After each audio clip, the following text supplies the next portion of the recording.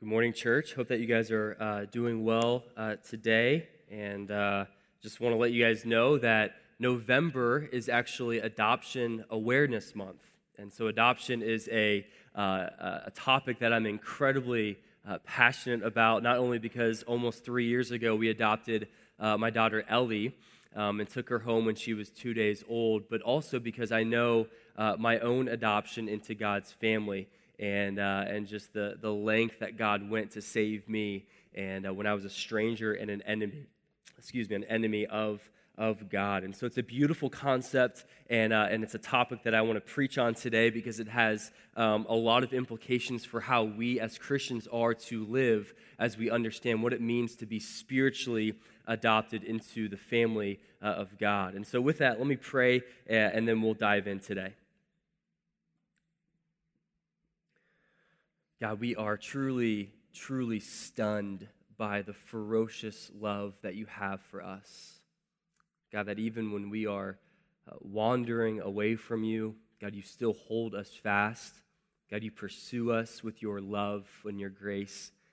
And God, as we turn to your word now and we look at this concept of being adopted into your family, God, I pray that you would give us fresh eyes to look at this text in a new way. God, I pray that you would use your word to just inflame a love for you that we did not have walking into this morning. And Lord, I pray that you would guide us by your Spirit. And I pray this in Jesus' name. Amen. Well, I hope that you've had a good Thanksgiving weekend. And for those of you who were here last week, you know that I had a great Thanksgiving because I got my pie this past weekend, and so had a great time with family and friends. We were over in Ohio with my wife's family and then my family, and so a lot of busyness and a lot of travel, but I trust that you had a good Thanksgiving as well. And yet I also know over the last couple of years just how incredibly loaded that question actually is. How was your Thanksgiving? And even if you ask, how are the holidays going for you? That's an incredibly loaded question. And I just want to encourage us as a congregation, as we interact with one another during the holidays, that question, hey, how was Christmas or how was your Thanksgiving, is really a loaded question. See, for some of us and a lot of us, the holidays bring back good memories. That it's a joyful time. There's a lot of good traditions. We're with family, we're with friends. And for a lot of us, the holidays is actually a good thing. And yet for some of us, the holidays can be extremely difficult. The holidays for some of us can bring up painful memories. That it can remind us of just the intense loneliness that we feel, that we don't always have healthy family dynamics. So I just want to encourage us that as we're into the holiday season, just to be sensitive and to be aware of that reality, that as we interact with each other, and then even as we interact with people outside of our church, that question, hey, how was Christmas or how was Thanksgiving, is just incredibly loaded. And so to have that sensitivity that perhaps God could use you to love on somebody in a unique way during the holiday season.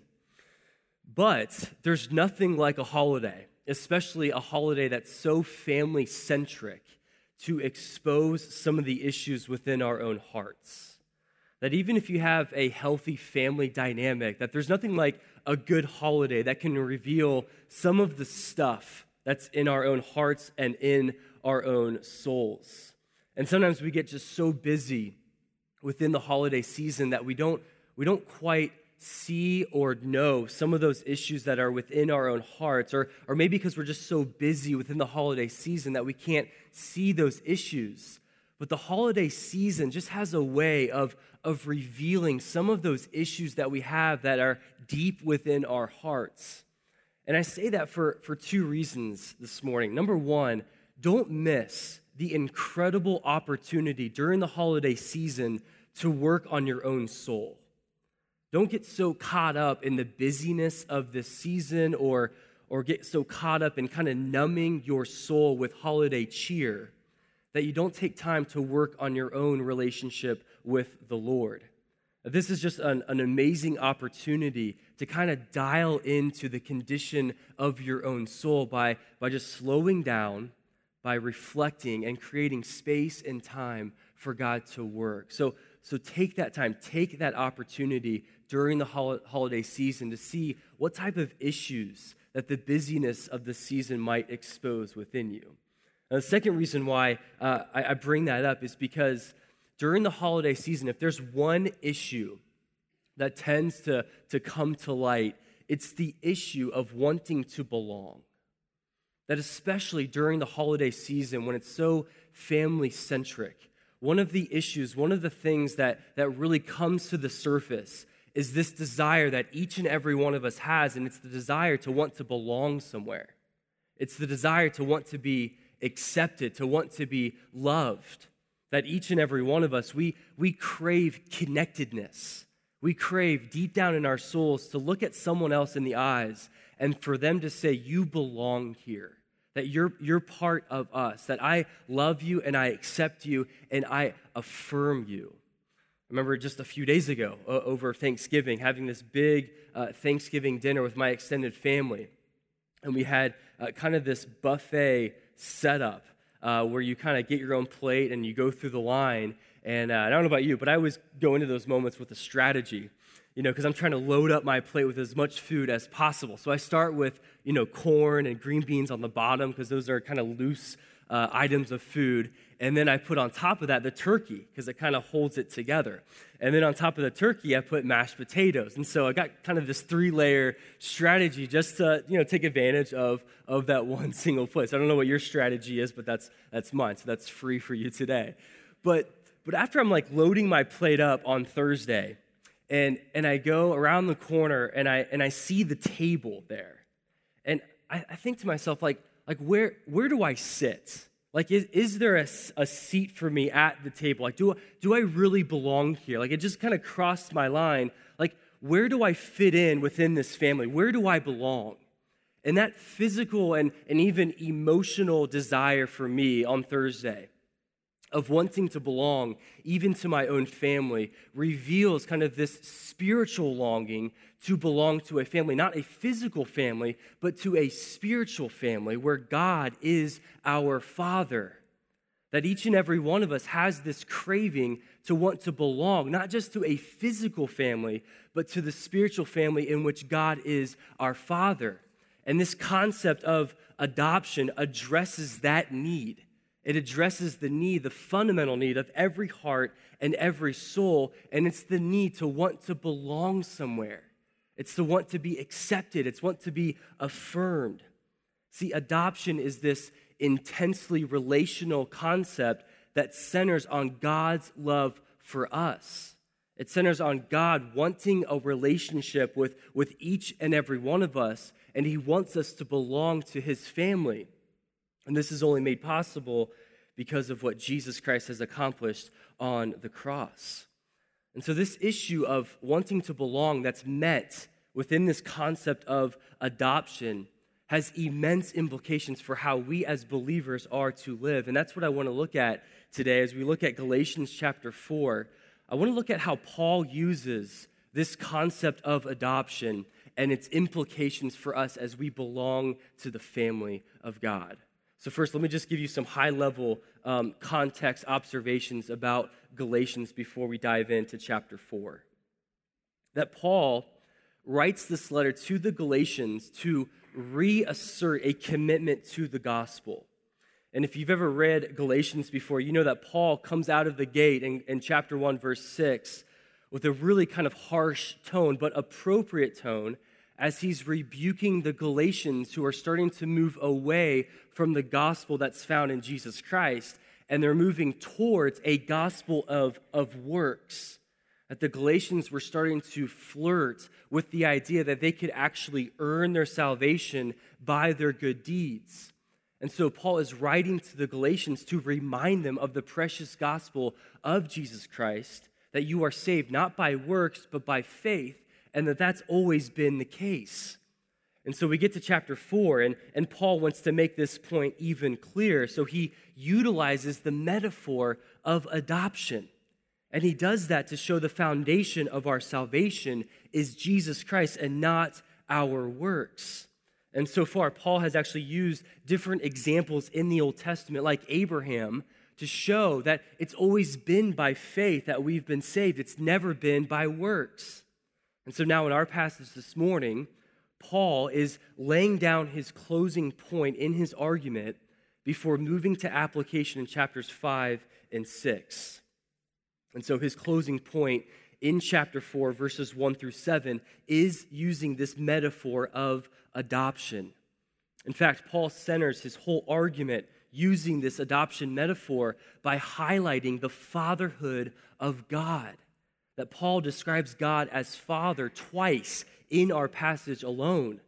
In fact, I'd go as far as saying that Paul's description of God as Father is the linchpin in his argument that we are saved not by our works, but we're saved by faith in Jesus Christ. And so as we move throughout our passage this morning, we'll see this idea of God as Father even clearer. But first, J.I. Packer does describe the importance of the fatherhood of God in this way. He says that you sum up the whole of the New Testament religion if you describe it as the knowledge of God as one's holy Father. That if you want to judge how well a person understands Christianity, find out how much he makes of the thought of being God's child and having God as his Father. That if this is not the thought that prompts and controls his worship and prayers and his whole outlook on life, it means that he does not understand Christianity very well at all. See, there's something that's really, really important about understanding the fatherhood of God and its impact on our salvation and its impact as us as followers of Jesus as we work out the implications of being adopted into God's family. And so Paul beautifully uses adoption to unpack this reality and drive his argument home. And so in our passage today, in these 7 verses, there are 3 concepts that I want us to look at. I want to look at first the concept of slavery, and then the concept of redemption, and then thirdly, the concept of adoption. So slavery, redemption, and adoption. And we'll see how Paul interconnects these 3 concepts to bolster the beauty of Christ adopting us. So number 1, let's look at slavery. Verses 1 through 3, Paul first identifies us as slaves. Let's read verses 1 through 3 together. I mean that the heir, as long as he is a child, is no different from a slave, though he is the owner of everything. But he is under guardians and managers until the date set by his father. And so in the same way, we also, when we were children, were enslaved to the elementary principles of the world. Now, I want to point out that Paul is using an illustration here in the first couple of verses that's really, really important for us to understand the beauty of adoption.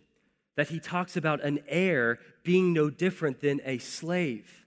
And what Paul means when he says that is when a father would die in Paul's day, his minor child would have to wait for the inheritance until he is of age. And so even though this child is, according to the law, a legal heir and a rightful owner of the whole inheritance, or as Paul put it, of everything, this minor child had to wait to truly exercise control over it. And so in Paul's words, this minor child is basically no different than a slave until he attains the rightful age determined by the father prior to the father's death. And so for the time being, this child is under guardians and managers who watch over the inheritance. And then in verse 3, Paul says, in the same way that when we were children, so before Christ, when we were children, we were also enslaved to the elementary principles of this world. Now, notice how Paul is using this metaphor to explain our condition before coming to Christ. That just as minor children, they're governed by rules and regulations and principles by those managers and guardians, so also we were governed by these regulations of the world before coming to faith in Christ. See, what Paul is doing is he's highlighting who we were before being adopted into God's family. that we weren't these neutral children, but we were actually slaves to the principles of this world, that we were slaves to sin, that we were slaves to unrighteousness, we were slaves to the values of this world, that we were slaves to our birth father, Satan himself, as we were living a life in unrighteousness. And so Paul is highlighting for us our condition before being adopted in Christ in order for us to better understand the beauty of being adopted in Christ. See, in order for us to understand the beauty of being adopted, we need to understand what we've been adopted from and what we've been freed from. See, when we were adopted into God's family, it wasn't that we were adopted away from a bad or a poor home into a good one. It's not that we were adopted from just a struggling family into a good one, but we were actually people who had no home, and we were adopted into a perfect home. That we were spiritual orphans or spiritual slaves. Now we've been adopted into the King of Kings, God's family, and our inheritance is the same as Jesus's inheritance. See, one of the things that we need to understand as we grow in not allowing our hearts to become callous to the all of our salvation is to better understand what we have been saved from. That we weren't just bad people that were turned into good people. We weren't just people who were immoral, who needed some morality into our lives. No, we were dead people. We were slaves who needed a resurrection and needed to be adopted into God's family. And so Paul is trying to highlight the fact that we were enslaved to the principles of this world to highlight the work of Jesus Christ. And so Paul highlights this reality of who we were before Christ, that we were slaves. And yet not only that, but number 2 here, Paul highlights this concept of redemption. That Paul doesn't just want us to understand our identity before Christ as slaves, but he also wants us to know how we were freed from being slaves. That Paul in verses 4 through 5 here shows us that becoming children of God means that we needed to be redeemed. Look with me at verses 4 and 5 to see this concept. And Paul says, "But when the fullness of time had come, God sent forth his Son, born of woman, born under the law, to redeem those who were under the law so that we might receive adoption as sons." Now, I don't want to overstate this, but these 2 verses here really represent the center of Paul's entire letter to the Galatians. That everything up to this point has been leading to these 2 verses, and everything after are a result of these 2 verses. And what Paul says here in verses 4 through 5 is just at the right time, God sent his Son Jesus to save us and to redeem us from slavery in order that we might receive adoption into his family. And when Paul says that when the fullness of time had come, what he's referring to is that time that was set by the Father for that minor child to inherit all of the things that the Father had left him. And so Paul is saying that that time had come when Jesus came and he lived a perfect, sinless life, died on the cross for our sins, and raised to newness of life, that time had come. And Jesus did that in order to adopt us, in order to save us, in order to purchase us back into his family. So Paul is actually highlighting one of the greatest reversals ever to take place, that we become adopted children into God's family and we cease being slaves, that we become what we never were and we cease to be what we always have been. And this is only because of the redemption of Jesus Christ. Now, I want to dial into this idea of redemption a little bit more. That word to redeem in verse 5 has a huge impact on this passage. Paul's use of redemption or buying something back, it draws in these 2 metaphors of slavery and adoption, which is incredibly powerful here. See, what Paul is doing is he's drawing from the legal process of adoption that ancient Rome practiced. See, what would take place is that a father would release a slave from his authority and power by formally selling him in accordance with Roman law. And what would sometimes happen with a father over a household who would sell one of his slaves off is if he had a good relationship with that slave, if he loved that slave, if that slave worked hard for him, what that father would do is he would actually buy back that slave. And that concept of buying back that slave is this word redemption, to purchase something that was once yours. But what Paul is doing here is he's connecting slavery and adoption by pointing out the fact that God has not only purchased us from slavery, but he has actually adopted us into his family. And that practice of a father who would purchase a slave back into his household was happened from time to time. But something that rarely happened was when that father would actually adopt that slave into his family. Now, whenever that would happen, that made a huge statement about that relationship between that father and that slave who was taking that extra step to extend love and acceptance to that slave to adopt him into his family. And what Paul is saying is that is exactly what God the Father has done with us.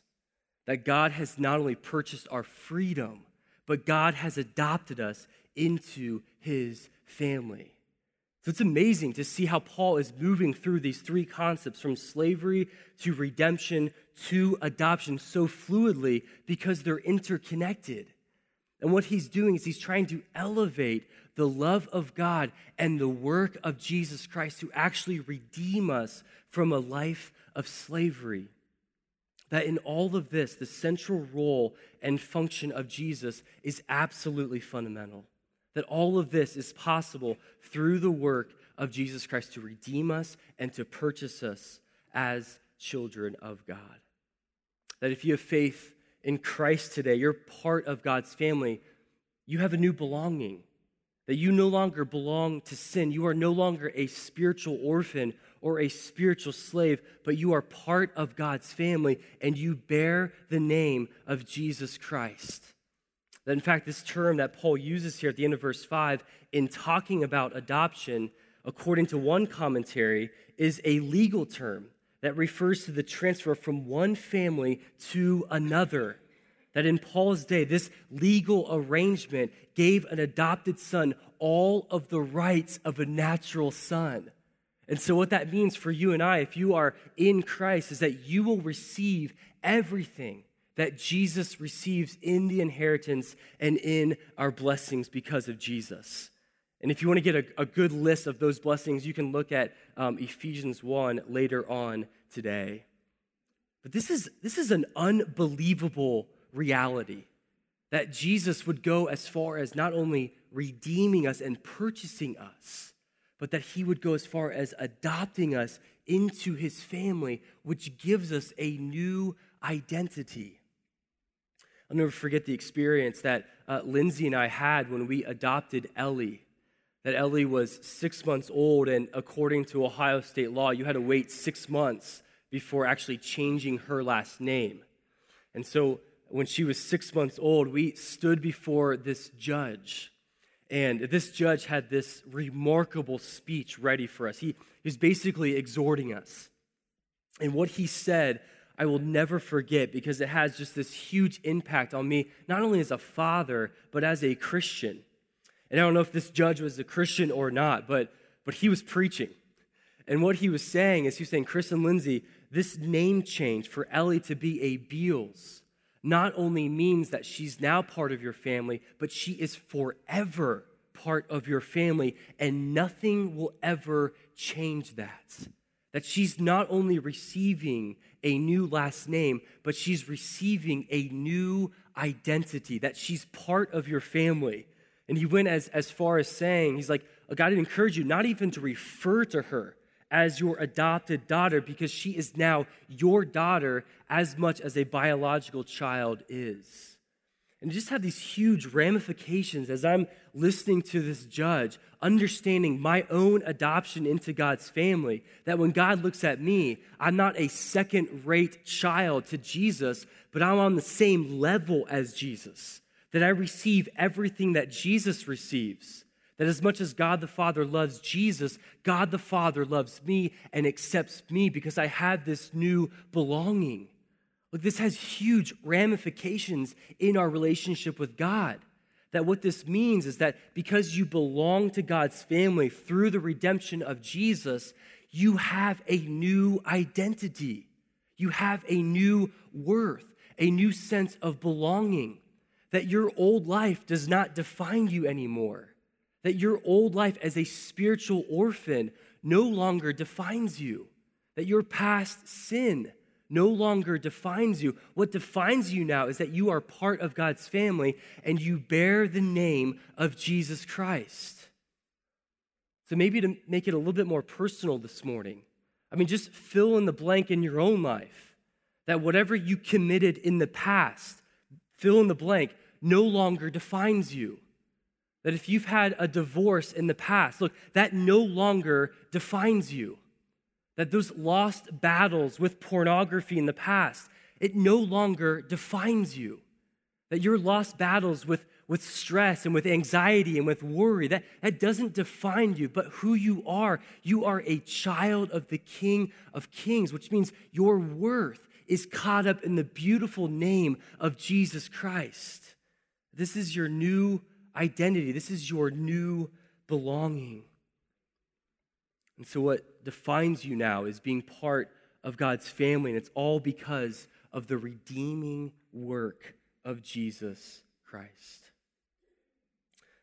Well, not only are we redeemed, but we're also adopted. So number 3, this third concept, this powerful reality of who we are in Christ. Paul introduces here in verses 6 and 7, which is really the result of Jesus' redeeming work. He says this, "And because you are sons, God has sent the Spirit of his Son into our hearts, crying, 'Abba, Father.' So you are no longer a slave, but a son. And if a son, then an heir through God." Now, Paul starts to transition to applying the redeeming work of Christ to us and further unpacks how it has changed everything for us. Now, if you're like me, you're reading verse 6 and you wonder, what do we do with verse 6 here? Paul just almost out of nowhere introduces the role of the Holy Spirit. So how do we make sense of the Spirit who is sent into our hearts to allow us to cry out, "Abba, Father"? Well, this idea of the Spirit's role in adoption is seen elsewhere in Paul's letters. Now, Romans 8:15-16 says, "For you did not receive the spirit of slavery to fall back into fear, but you have received the spirit of adoption as sons, by whom we cry, 'Abba, Father.'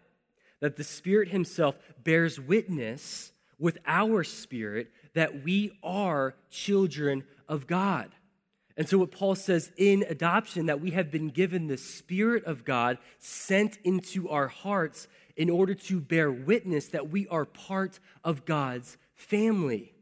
And so the role of the Holy Spirit as a witness in our hearts as children of God is really, really important. And again, Paul draws on similarities from the ancient Roman practice of adoption and connects it to the spiritual reality of us being adopted into God's family. That in the ancient Roman world, adoption was a public act where the individual who was being adopted was carried out in the presence of witnesses. And they did this to ensure the legality of the adoption, which could be established beyond doubt by reference to one or more of the witnesses. And so this is really important because it highlights the role of the Holy Spirit for us. That those same witnesses back in Paul's day would be used if the person's adoption was disputed, which would happen often. That people would say, "You don't belong to this family. That's not your inheritance. That's my inheritance." And so the role of a witness would be called forth and say, no, I was there when this person was adopted. This person receives the inheritance that is due to them by their father. And so what Paul is doing is he's highlighting the role of the Holy Spirit who does the same thing for us. It's even more interesting, that when you look at Romans 8, that towards the end, when Paul starts to talk about accusations and charges against God's elect, he immediately goes to the fact that nothing can be brought against God's elect. Nothing can separate us from the love of God. He's highlighting the role of the Holy Spirit. Now, this is important because I don't know about you, but when I go through times of doubting, or when I sense the enemy, Satan himself, accuse me of my past sin, the role of the Holy Spirit is incredibly significant. Because we have a birth father, Satan himself, who scriptures call him the accuser of the brethren. That when Satan comes to us and he reminds us of our past sin, and he tries to convince us that we're not part of God's family, and he instills doubts into our minds and questions, and he accuses us, the role of the Holy Spirit is to bear witness to our spirit that we are part of God's family, and that silences the accusations from our birth father, Satan himself. This is incredibly important to understand your assurance that you're part of God's family, that when you go through seasons of doubt, when you go through seasons of just being harassed by the accuser, that we can in turn respond with the fact of who we are in Christ, and that the Spirit of Christ bears witness in our hearts that we are part of God's family. So to put it in another way, that the Spirit of God strikes a chord with the human spirit of the adopted son or daughter, indicating to them that he has indeed come home. And so this reassurance is the fact that you belong to God's family. It's just important to know that the Spirit's work is to reiterate Christ's work. It's not to innovate Christ's work. That Paul highlights the fact that the Holy Spirit always acts on the basis of what Christ has already done. That's why Paul grounds the work of the Holy Spirit in verse 5, which centers on Jesus' work on the cross. I don't know about you, but this really, really ministered to me as I was thinking about how to apply this in my own life, and just somewhat the ambiguous role of the Holy Spirit, that the Holy Spirit is always trying to bear witness to me that I am a son in God's family, which means that I should not interact with God my Father as a slave, but as a son. And so one way that the Spirit reassures us is by causing us to cry out to God as our Father, not as a slave, but as a son. And I think the reason why so many believers struggle with having assurance that they're part of God's family is because they fall into the trap of interacting with God from the mindset of a slave instead of an accepted son or daughter of the King. In fact, I love how Sinclair Ferguson highlights this amazing work of the Holy Spirit within us. That he says, although he may be broken and bruised, tossed about with fears and doubts, the child of God, nevertheless, in his need, cries out, Father, as instinctively as a child who has fallen and been hurt calls out in a similar language, Daddy, help me. That assurance of sonship is not reserved for the highly sanctified Christian, but it is the birthright of even the weakest and most oppressed believer.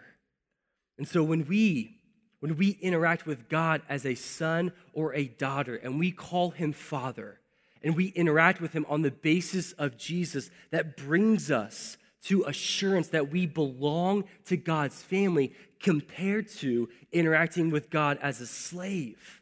See, when we interact with God as a slave, we're always trying to work and earn God's love and his approval. And yet as a son or as a daughter, our approval and our acceptance is based solely on Jesus Christ. And so God not only assures us of our salvation in his word that we're adopted, but he also grants us this internal witness of our adoption. That the Holy Spirit guarantees to us in our hearts that we are God's children, that the Spirit almost whispers to our hearts that you belong to God. And so this is an amazing, I could just preach on and on about the implications of what this means for us practically, but I do want to answer the question, so what does this mean for us? So this is an amazing doctrine, the doctrine of our adoption in Christ, that we're saved, that we're accepted, that we're in this new family, but how does that impact the way that we live? How does that intersect with your life day in and day out? So I want to highlight just 4 implications because we've been adopted into God's family. That number 1, God's children are identifiable. And what I mean by that is in a similar way that a child resembles their parents with the same DNA, that God's children has now been infused with God's DNA through the work of the Holy Spirit. So what that means is that the Holy Spirit controls us and compels us and leads us to living a life that marks us as children of God.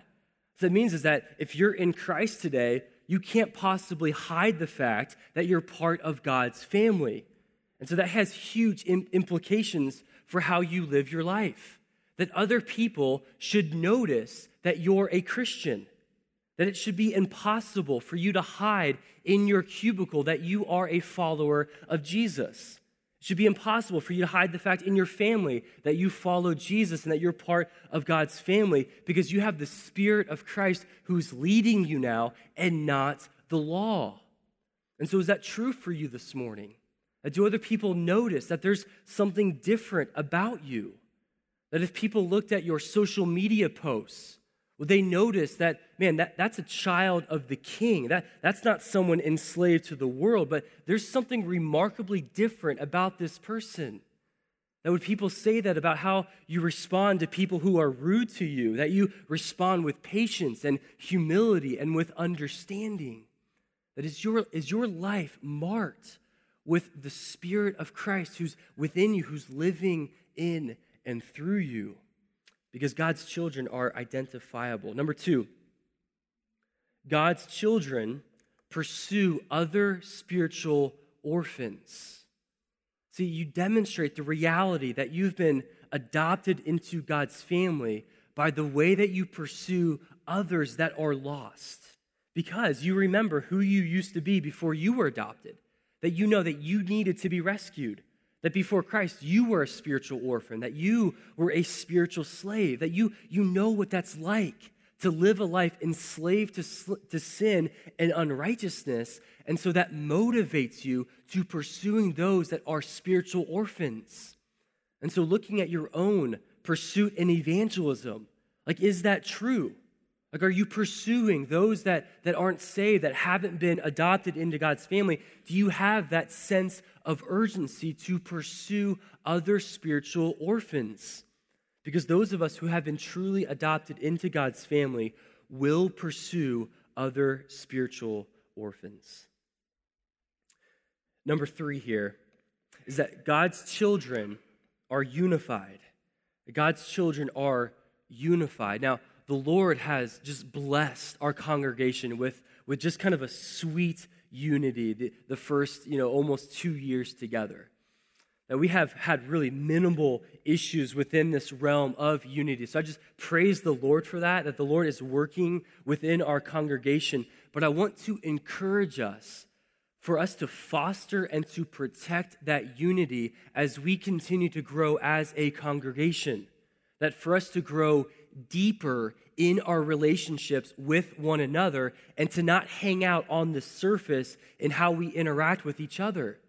Because there's a danger that in the pursuit of avoiding disunity, what can happen is we pursue just a superficiality with one another.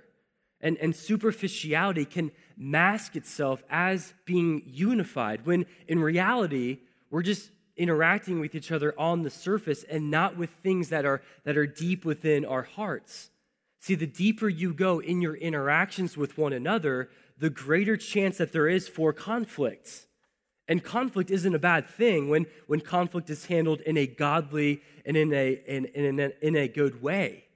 See, unity Unity is not having no disagreements, but unity occurs when we are consistently practicing dying to our own preferences and exalting the preference of another. Unity is not just stuffing our disagreements, but unity occurs when we are practicing humility and patience and dying to our own agendas and dying to bitterness and dying to being harsh and extending grace and patience with one another. So I just want to encourage us to continue to grow deeper in our relationships and not just to hang out on the surface, to kind of flex our unity that the Lord has really given us in our congregation so that we can grow deeper with one another. And so looking at your own relationships, your own friendships within this congregation or people within your small group, go deeper with one another. Talk about things that really matter to you. That unity, I think, is really being demonstrated when you have somebody, for example, who is really, really excited about the election results, and you have this person who interacts with someone who is disheartened about the election results and is actually terrified about the election results. But when you get these two people who are interacting with each other, unity is being demonstrated when they're connecting not on their political positions, but on their identity in Christ, that they're part of the same family. And so what that means is that they might disagree politically, but because they're part of the family of God, that means that they're going to extend grace, they're going to extend patience, they're going to extend understanding, because they're connecting on a much deeper level than just the political position, but they're in Christ Jesus. And so we're a young congregation. And so as we just continue to mature and as we have more and more conflict, that's not a bad thing. But let's handle conflict in a godly and in a good way because we're part of the same family of God. And then the last thing here, number 4, is that God's children are content. That God's children are content. Now, when you stop and you think about just how incredibly rich those of us who are in Christ actually are, that our inheritance is unbelievable, that we are incredibly blessed and rich because of Christ. So how should that future inheritance impact our contentment level here in the presence? Especially as we get into the Christmas season, where the celebration of Jesus' birth tends to get hijacked by consumerism, that how can we as children of God show our contentment that Jesus is enough for us? That how should that impact what we purchase or what we think that we actually need? That because we're in Christ, we have everything that we need. And so there should be a sense of contentment, not only in our possessions, but even in our relationships. And so as we close this morning, I just want to leave you with a challenge today to understand that your position in God's family has implications for almost every area of your life. That your adoption into God's family, that because you are richly blessed with this inheritance, has the power to reorient your heart and what you desire. And so as we approach this holiday season, I just want to challenge you to live out your identity and your worth being in God's family and to be different this holiday season. That to pursue the things of God and to avoid making good things into ultimate this holiday season. So let's pray together. God, we do thank you and give you praise that you have redeemed us who were lost. God, you have redeemed us who were strangers and who were slaves to you. God, we give you praise for Jesus who has purchased us with his own blood. And God, I pray as we continue to think through the implications of us being in your family, God, would you give us wisdom? God, would you lead us by your Spirit to work out how our adoption in your family impacts us as spouses and as parents? How our adoption in your family impacts us as employees and as neighbors? God, how our adoption in you has an impact on how we view other spiritual orphans. And so, God, thank you for saving us. Thank you for the love that you bestow upon us. And I pray, Lord, that you'd help us to continue to work this out in our daily lives. And I pray this in Jesus' name. Amen.